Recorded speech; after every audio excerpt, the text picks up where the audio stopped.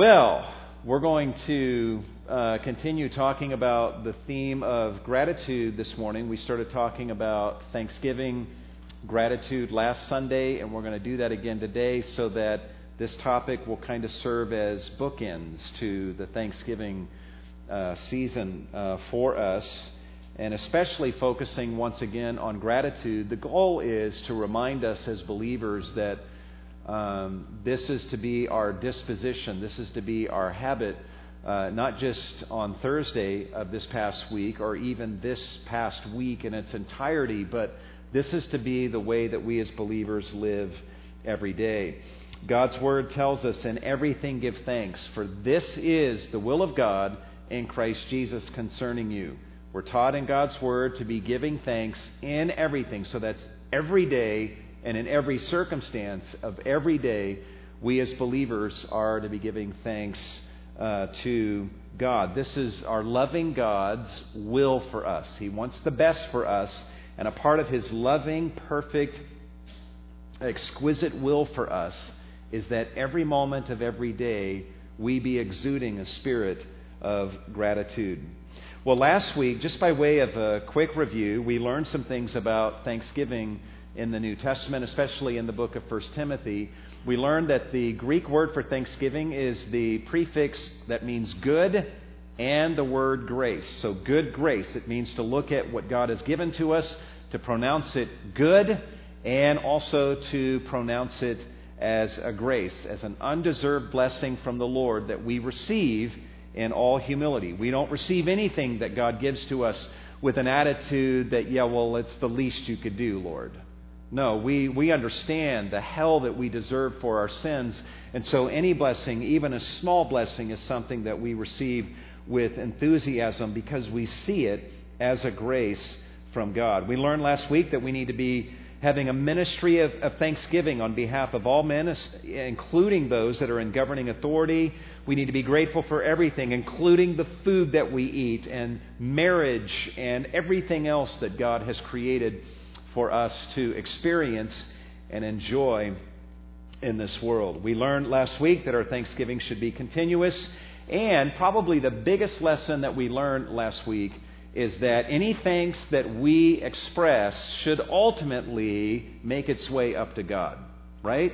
Now that doesn't mean we don't thank other people for some blessing that they may have rendered in our lives, but that even when we do that, we're thankful for a kindness that someone has shown us, we realize that that kindness ultimately came from God, passed through that person and made its way to us. So we can thank that person, but we also are careful to give thanks to the Lord from whom that blessing has descended.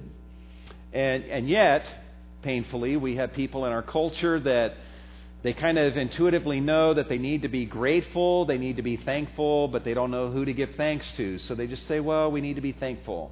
And sometimes you want to ask people, thankful to whom? Who should we give thanks to?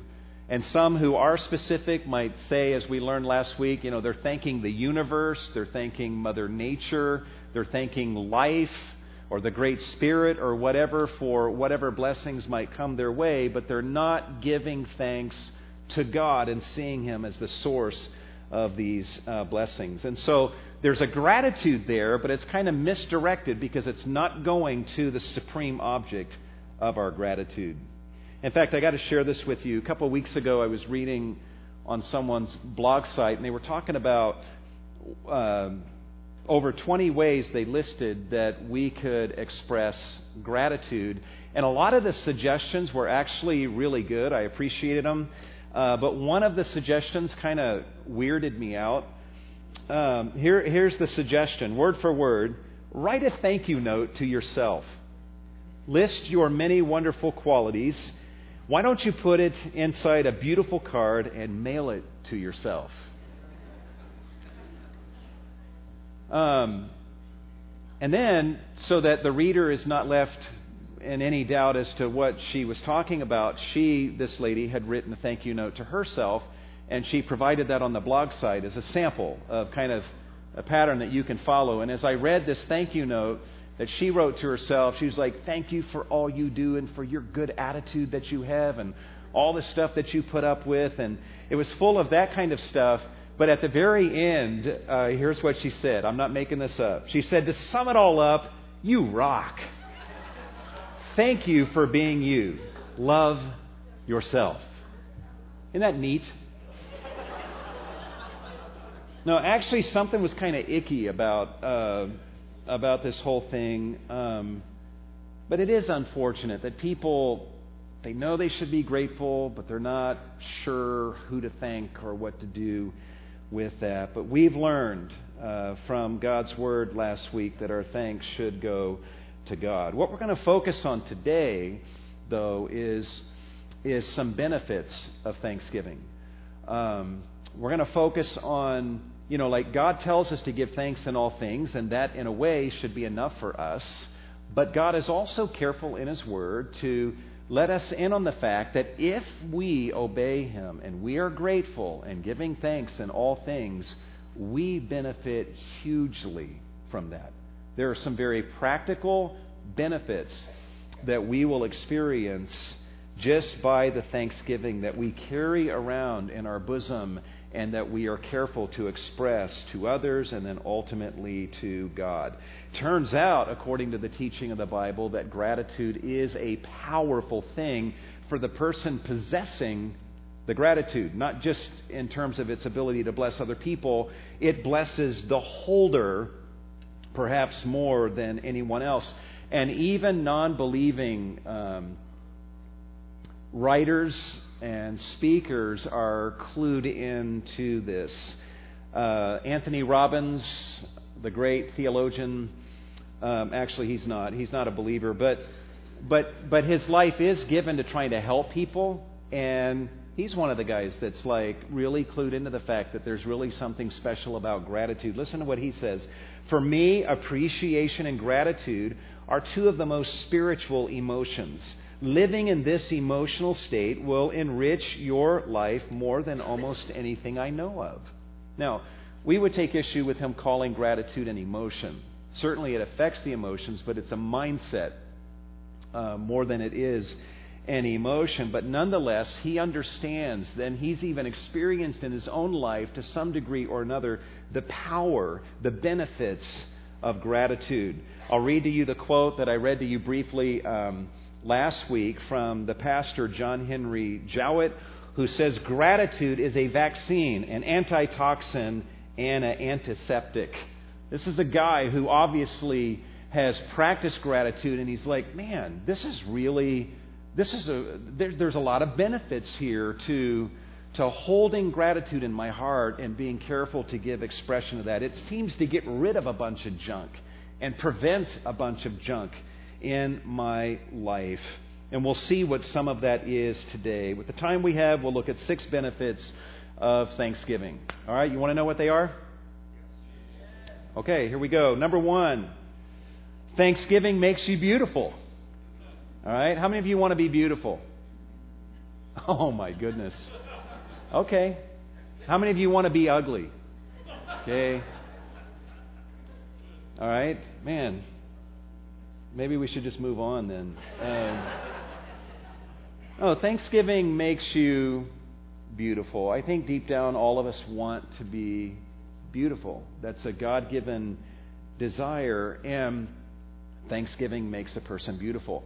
Now, I don't even really need to show you this from the Bible, right? You guys already know this is true. Because think about the people in your life. I don't think there's anyone in this room that would say, you know what, Pastor Mill, I don't understand it, but I feel really attracted to complainers.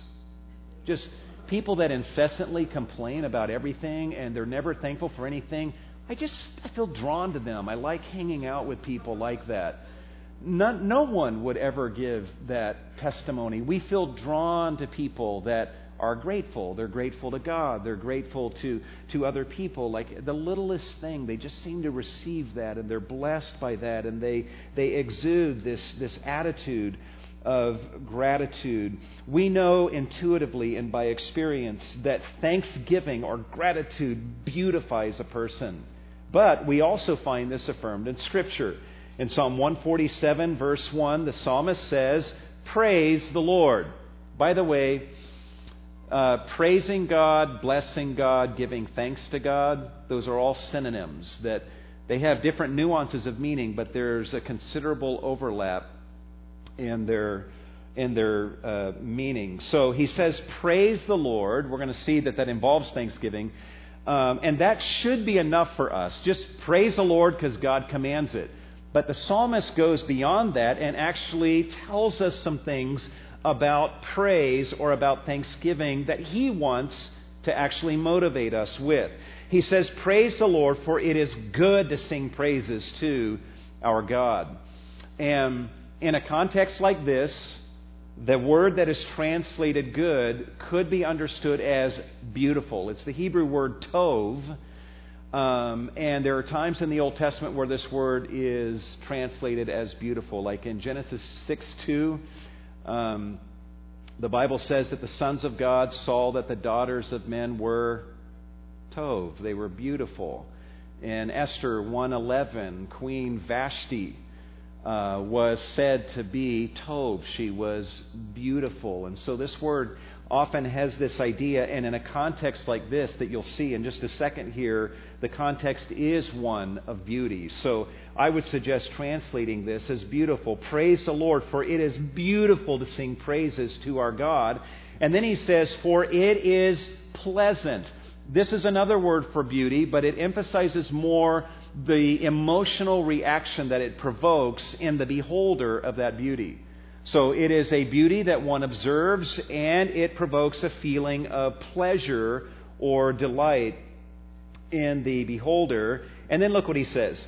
It is beautiful to sing praises to our God. It is delightful. It is pleasant. And praise is becoming. Some of your translations say comely, and some of your translations actually use the word beautiful. So the psalmist is like, praise the Lord, for it's beautiful to sing praises to our God. It's delightful, it's pleasant, and praise is beautiful. It's comely. And we know he's got thanksgiving on the brain because in verse 7, he says, sing to the Lord with thanksgiving, sing praises to our God. When we adorn ourselves with gratitude or thanksgiving, it itself is beautiful, and it beautifies those who adorn themselves with it. Our society literally spends multiplied billions of dollars every year on products that are put before us in the beauty industry. With products and cosmetics and also surgeries that are out there, and people invest literally tens of thousands of dollars on these kind of products over the course of a lifetime because these products and procedures have the effect of beautifying them. What I want to submit to you is that here is an extremely powerful cosmetic. It's extremely powerful and it's free.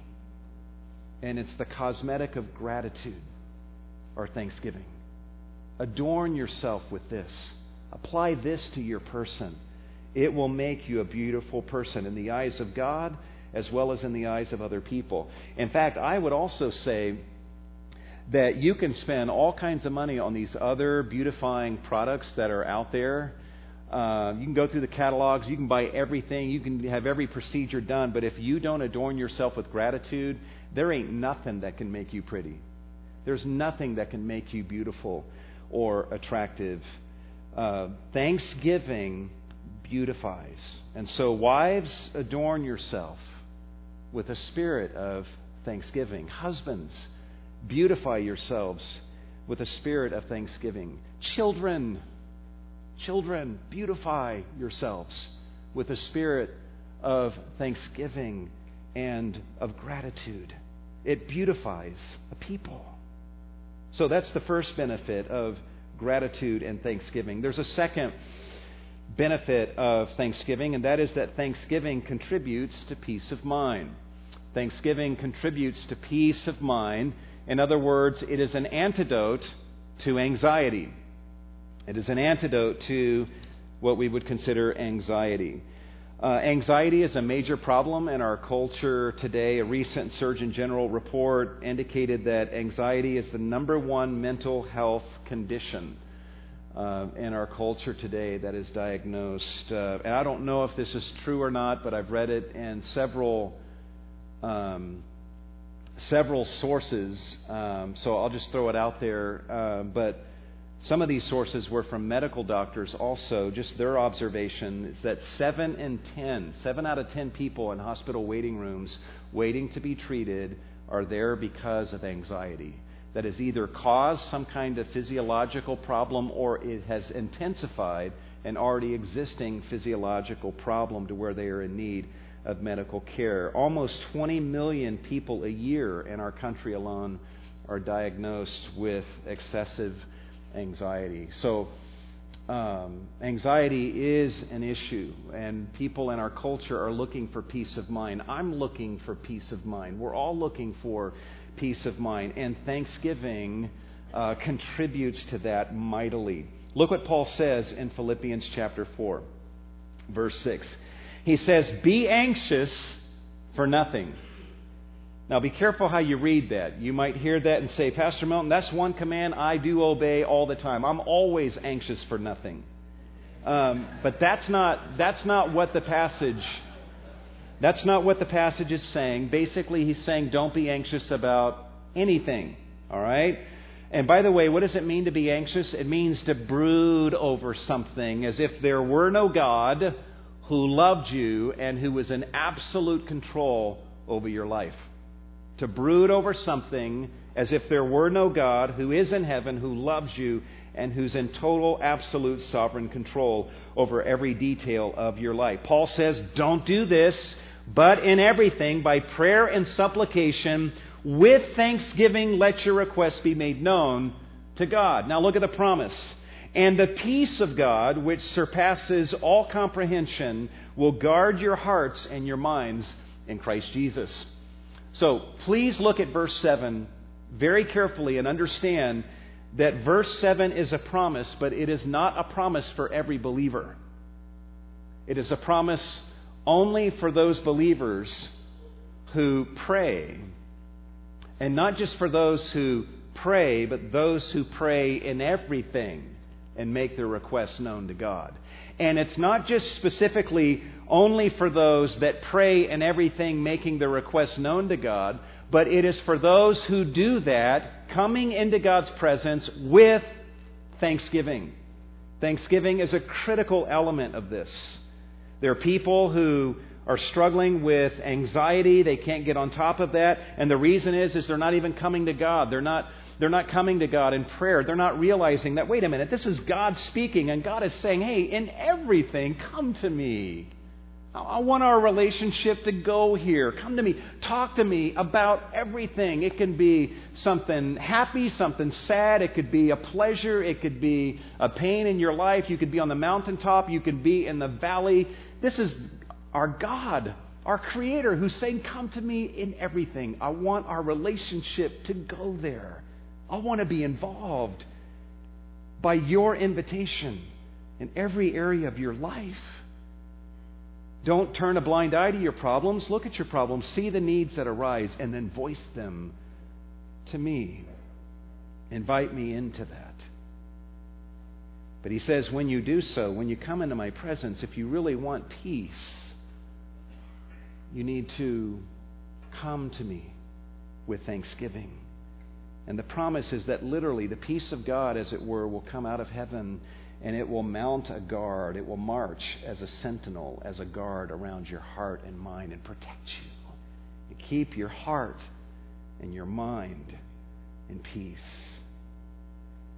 I have to confess to you guys that, like, this verse is really precious to me because I would not have said this like 5-10 years ago, but I would rank anxiety in the top 2 or 3 of my biggest struggles that I find myself dealing with nowadays. And I don't know if I'm just being anxious more now than I used to be, or if I'm just getting older and I'm feeling the effects when I'm anxious. I think maybe when I was young, was physically stronger, I could be anxious and didn't really feel it physically. Now I'm seriously getting too old to worry and be anxious because I feel it physically more readily. So I think it's probably been an ongoing problem that it was kind of under the radar and I didn't see that it was really a problem. It is a sin, and I would rank that near the top of issues that I find myself dealing with. And this passage I have found to be extremely helpful to me, especially the thanksgiving aspect of this. Because what I have found for me is that when I'm anxious, most of the time it's because I'm obsessing. All right? I am so locked in on whatever it is that's causing me anxiety that I forget about God, I forget about anything else in my life, especially blessings that I can be grateful for. In fact, to show you how messed up I can be at times, about a year ago, I was just inwardly, just caught up in this whole world of anxiety that kind of left me in my own world, and it was all I could see. And my daughter, Brianna, walked into the room, and she was 11 at the time, and I looked at her, and it was weird. It was like an aha kind of epiphany moment. I was like, that's right, I've got a daughter. It was like a rediscovery. I've got children. What a blessing is that? But my mind had been so just obsessed on what was causing me anxiety that it was like a rediscovery. And I took my daughter and I held her close to me, and I was just sitting there going, I got a daughter. I've got a daughter. And just celebrating that fact as if I never knew it before. Isn't that crazy?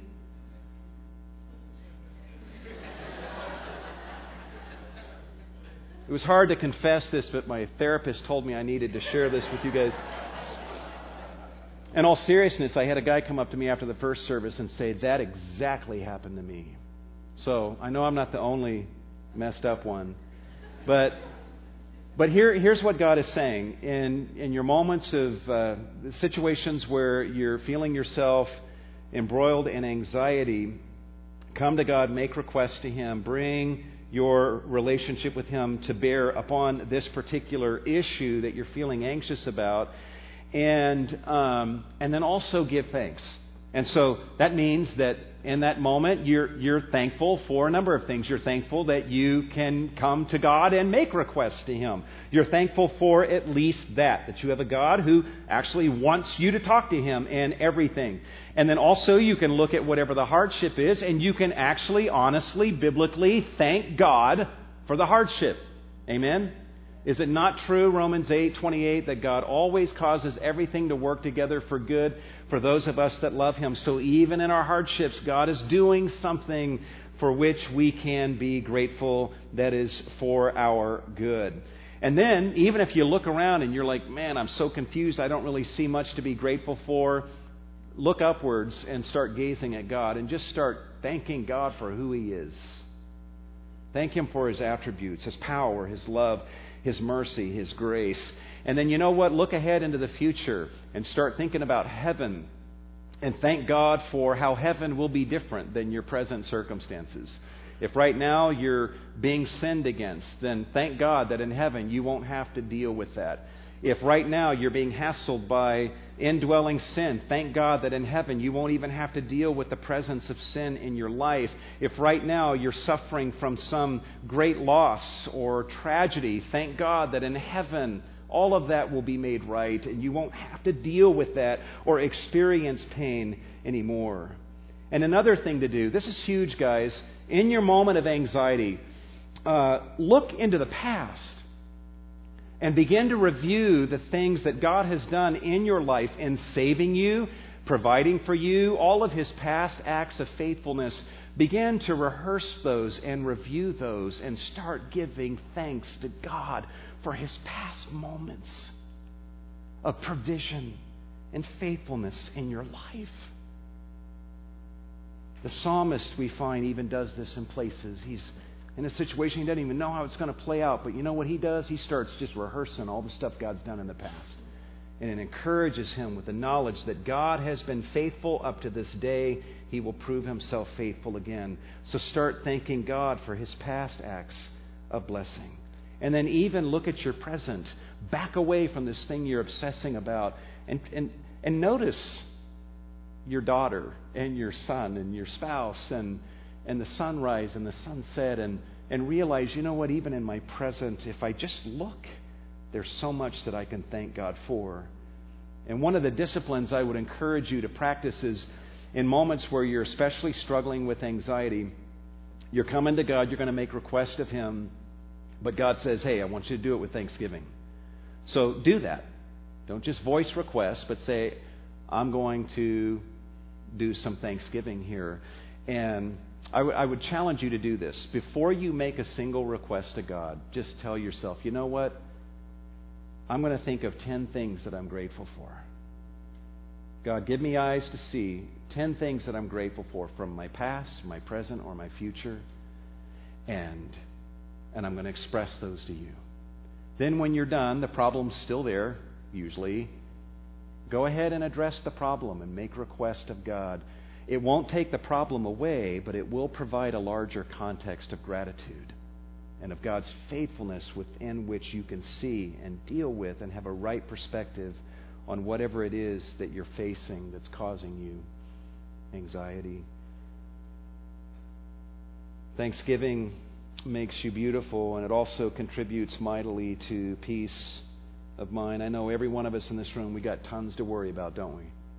We need peace of mind. So let us practice what we're told to do here in Philippians 4, and God's peace will come to our aid and march around us and guard our hearts and minds in Christ Jesus. There is a third benefit of thanksgiving, and that is that thanksgiving gives you perspective in the midst of heart-wrenching loss. It gives you perspective in the midst of heart-wrenching loss. This is something I've been thinking about over the last year or so. Shared it with my family a handful of times because it keeps coming out. But you know, you hear news like Stephen Curtis Chapman losing his daughter, and that happened a couple years ago. And when I heard the news of that, you know, you always put yourself in the shoes of someone like that, and you're just asking, how would I deal with that? How would I deal with that? Greg Laurie loses his son a little over a year ago, and you hear the news of that, and your heart goes out to the family, and at the same time, you imagine yourself in their situation. You're like, how would I deal with that? Is my faith able to handle something like that? And then you don't really know the answer to that until the moment comes. But then you're asking, how do I get ready for that particular day? The truth is that day will come for just about all of us. You cannot make your way through this fallen world without at some point being leveled to the ground with heartrending loss and pain. And some of you have already been there. Some of you have been there more than once. And you know what that feels like. And so it's like, how do we deal with that? And those of us that are not there right now, how do we ready ourselves for that so that when it comes, we have the right perspective? And I don't even know all the right answers to that question, but I have found some perspective in the book of Job. You know, Job, you guys know the story in Job 1. God gives the devil permission to take everything away from Job except his health, so he loses his sons and his daughters and all of his wealth. And in one heart-rending, devastating day, Job basically loses everything except his health. And yet, this is how he responded. He says, "Naked I came from my mother's womb. I came into this world with nothing, and naked I shall return." I'm going to leave this world with nothing. And then he says, "The Lord gave." Please notice what he's doing. He's not so caught up in his loss on that day that he forgets about all of the hundreds and thousands of days that God has been lavishing blessing upon him, the children God had given him, his sons and his daughters, and every enjoyment, every blessing, every pleasure that came as a result of that, and all of the wealth he enjoyed. Job, on this devastating day, is not just focused on what's happening in this day. His mind goes back before this day began, and he's saying to himself, the Lord gave, the Lord has given, the Lord has given me so much throughout my life. And today the Lord has taken away. Blessed or thanked be the name of the Lord. On this day of loss, Job is blessing God. He's giving thanks for all of the past blessings that God had lavished upon him. All that God had given to him. He's blessing the name of the Lord. To bless is one of those synonyms for giving thanks. We see that in Psalm 100, verse 4. Enter his gates with thanksgiving, into his courts with praise. Give thanks to him and bless his name. And so, on this day of loss, he's giving thanks. Not just for who God is at the present, but he's giving thanks for every day of blessing that he's enjoyed up to that point. And then you guys know how the story unfolds, that God gives Satan permission to touch Job's body, so his body becomes plagued with boils that he's scraping, and he just was no doubt a miserable, hideous sight. And his wife is really upset, and to a degree we would understand that, and she says to Job, just curse God and die. And listen to Job's reply in Job 2:10. But he said to her, you speak as one of the foolish women speaks. Shall we indeed accept good? You see what he's saying there? He's saying, honey, don't forget the thousands of days that God has been giving us many good things, and we have been receiving that. Shall we indeed be accepting good the way we have up to this day from God? All of the good things we've had are from God, and not also accept adversity? See, Job never lost sight of that. And so, kind of, thinking about some of these other tragedies that people in our church have experienced, and then other brothers and sisters like Greg Laurie, Stephen Curtis Chapman, it's like, I know those kind of days are going to come. How do I live in the meantime and get ready for those days of heartrending loss? And I know one thing to do. And that is, I'll live every day giving thanks to God for every blessing, large and small. Every day that is void of such tragedy is a gift from God. Every blessing, every cell in my body is a gift from God. Every day that I enjoy good health and those that I love might enjoy good health is a gift from God. Every time I have food on my plate is a wonderful gift from God, and I'll receive that as a gift of His grace and give thanks to Him for that.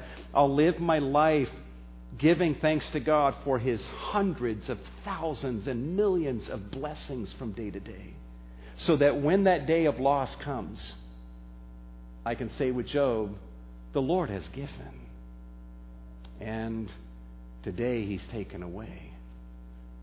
Blessed be the name of the Lord. I hope before God that I would be able to say that, and I know one thing that will help me to say that is to live each day in gratitude now. Let us thank God for blessings large and small. Charles Spurgeon says, let us praise God for common mercies, for they prove to be uncommonly precious when they are once taken away. He goes on to say, thank God that you could walk to this service and that you're able to walk home. Thank God for the smallest blessings, because when they are taken away, they will loom exceedingly precious. So live with that day in mind. There's a fourth benefit of Thanksgiving, and we won't linger long here, but Thanksgiving keeps you from spiritual ruin. Thanksgiving keeps you from spiritual ruin. None of us want to experience the fate that is described in the second half of Romans chapter 1, that starts off talking about those that knew God in their heart of hearts, and yet by the end of the chapter, they're doing things worthy of death and giving hearty approval to those that are doing those things worthy of death. In other words, they end the chapter with their souls utterly damned in complete spiritual ruin. And the question is, how did they go from in their hearts through natural creation, knowing in their heart of hearts that there was a God, how did they go from there all the way to the depths of spiritual ruin and the step-by-step descent that is described in the second half of Romans 1? How did they get there? You know what it was? You know what it is? It's ingratitude. Look at this, verse 21. Even though they knew God, they did not honor or glorify Him as God or give thanks. They didn't see God's blessings as good and as a grace from God that they should give thanks for. And then look at this. They don't give thanks, and so look what happens next. They became futile. And their speculations, their foolish heart was darkened. Professing to be wise, they became fools.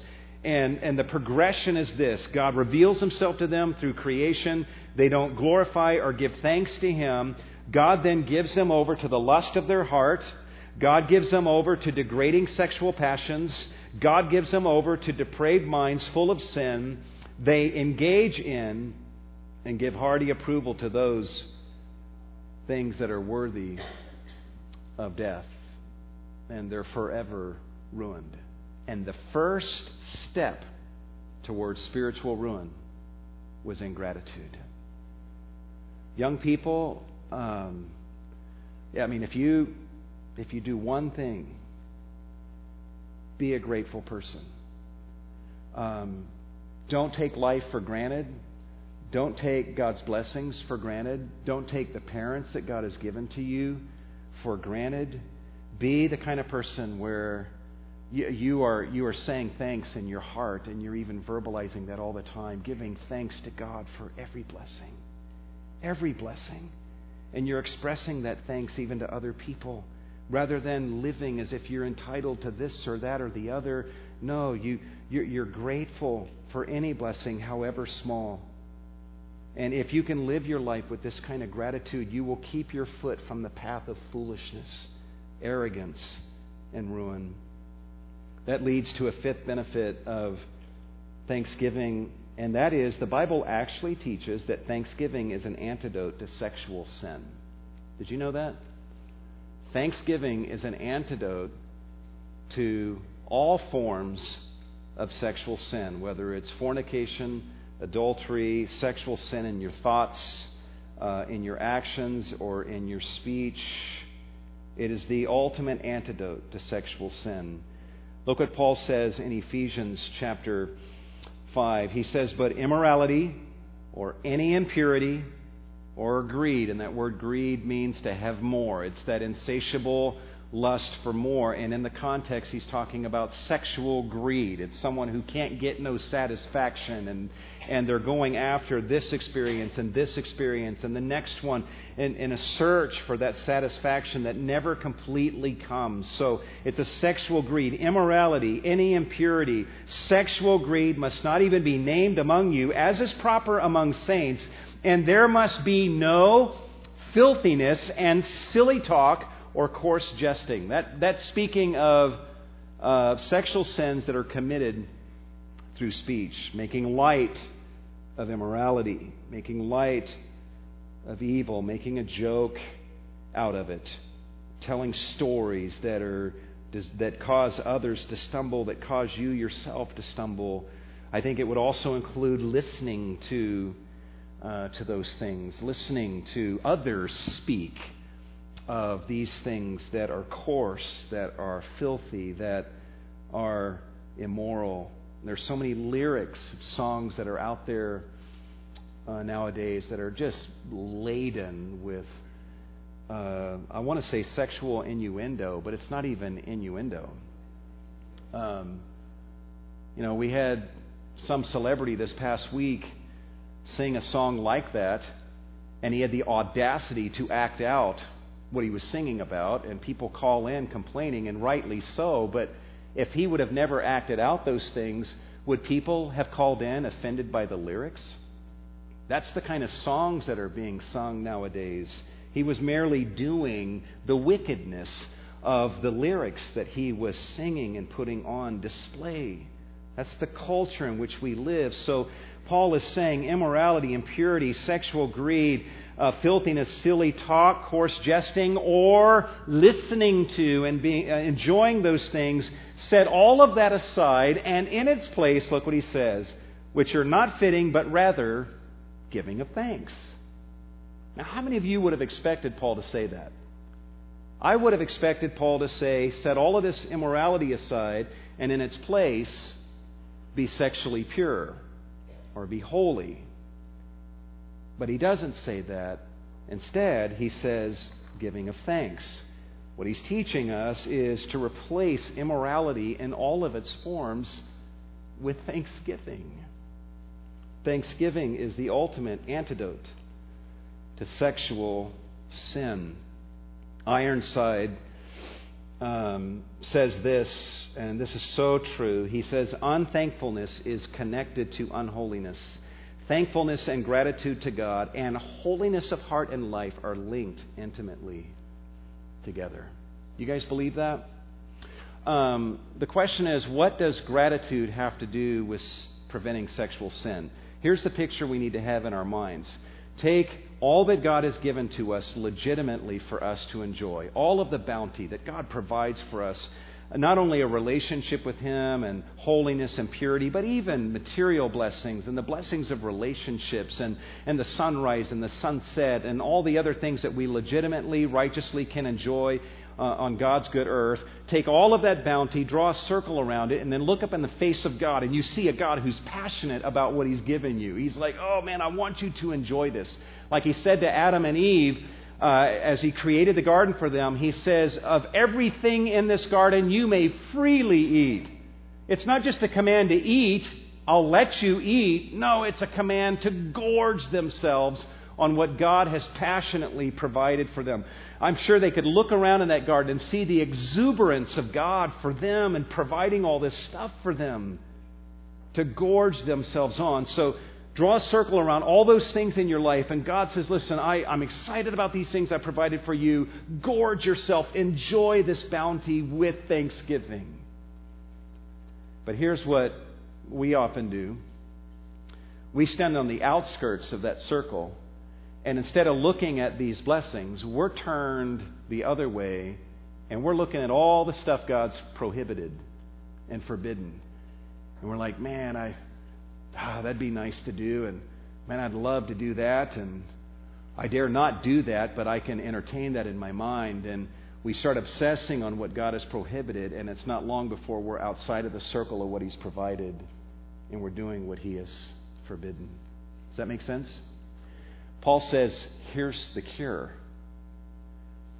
You who are faced this way, turn around, all the way around, look at what God has provided, and give thanks. Enjoy with an attitude of thanksgiving and gratitude. I would encourage you guys to really ponder how thanksgiving can be the antidote to sexual sin. You're tempted to look at pornography on the internet, and in that moment, you really want to stop and just say, is my life under God so dry that I must find refreshment here? Are there no pleasures that God has given to satisfy my desire for life and for cheer and for pleasure? And then turn from that wickedness and just, God would say, just dive into the pleasures that I have made available for you and enjoy them with gratefulness. It is a powerful antidote to immorality. Lastly, I'll just throw this at you. All of the benefits that we have seen thus far are personal benefits. This is a benefit that extends beyond yourself to the impact you can make on other people. And that is that thanksgiving edifies others who hear you. It edifies others who hear you. Not only are you blessed, but those who hear your words of thanksgiving, they are edified. They're changed for the better. Look at what Paul says. He's dealing with the Corinthians the problem was they were speaking in tongues in church gatherings without an interpreter present. So they're speaking in a tongue and no one can understand what they're saying. That's a problem, Paul says, because no one can say amen at what you're saying. So look what he says. Otherwise, if you bless in the Spirit only, how will the one who fills the place of the ungifted say the amen at your giving of thanks? So those that were speaking in tongues were giving thanks to God, but the people around them couldn't understand, so they couldn't say amen. Look what he says. He can't say amen since he does not know what you're saying. For you, in a tongue, are giving thanks well enough, but the other person who hears you is not edified because he doesn't understand what you're saying. I know that raises a million questions. Can we learn one lesson from this? When a believer gives thanks to God in a manner that is understandable by those who hear, it edifies those who hear. Is that legit? And if you want a simple definition of edify, it means to change someone for the better. When you give thanks to God in the presence of other people and they hear you do that, they are left changed for the better. You can have a transforming effect upon other people. I shared with you guys a few weeks ago this, just from a slightly different angle, and I'll wrap this up.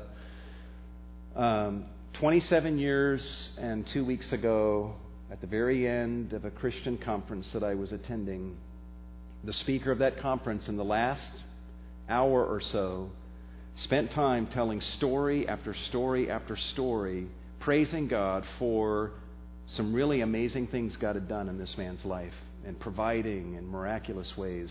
And he was basically giving thanks to God, giving glory to God. And I sat there at the very end of that conference, not having been moved through just about anything else that was said. And when it came time to close my eyes in prayer at the end, I said, God, I don't know what all this is going to entail, but I want what He has. When I look back, there were a variety, just a confluence of factors that informed what happened in that moment. But one of those was, here's a brother in Christ up front giving thanks to God, giving glory to God, and praising God for who God is, what His character is like, and the amazing things God had done in this man's life. And I sat there as an 18-year-old, and I listened to that, and it forever changed my life.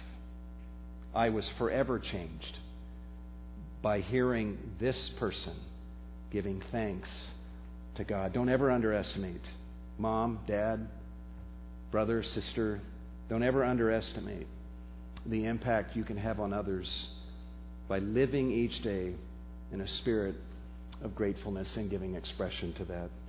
Let me ask you to bow your heads. We're going to look to the Lord in prayer and ask God to help us to live this way. We're also going to provide you an opportunity to give of your offerings to the Lord, and we would encourage you to give as the Lord leads you to give. And let's pray and ask God's help upon us all. Lord, you take your gifts seriously to us. If we could see your countenance, Lord, you are so exuberant. You are so passionate and excited about the bounty that you give to us. And then how many days do you look upon our face and there's we're not grateful. Maybe we're even discontent. We treat it as an entitlement. Maybe we're thinking about what you didn't give. Maybe we're sniffing out what's outside of the bounds of what you have provided, and we're lusting after what you have not given to us to enjoy.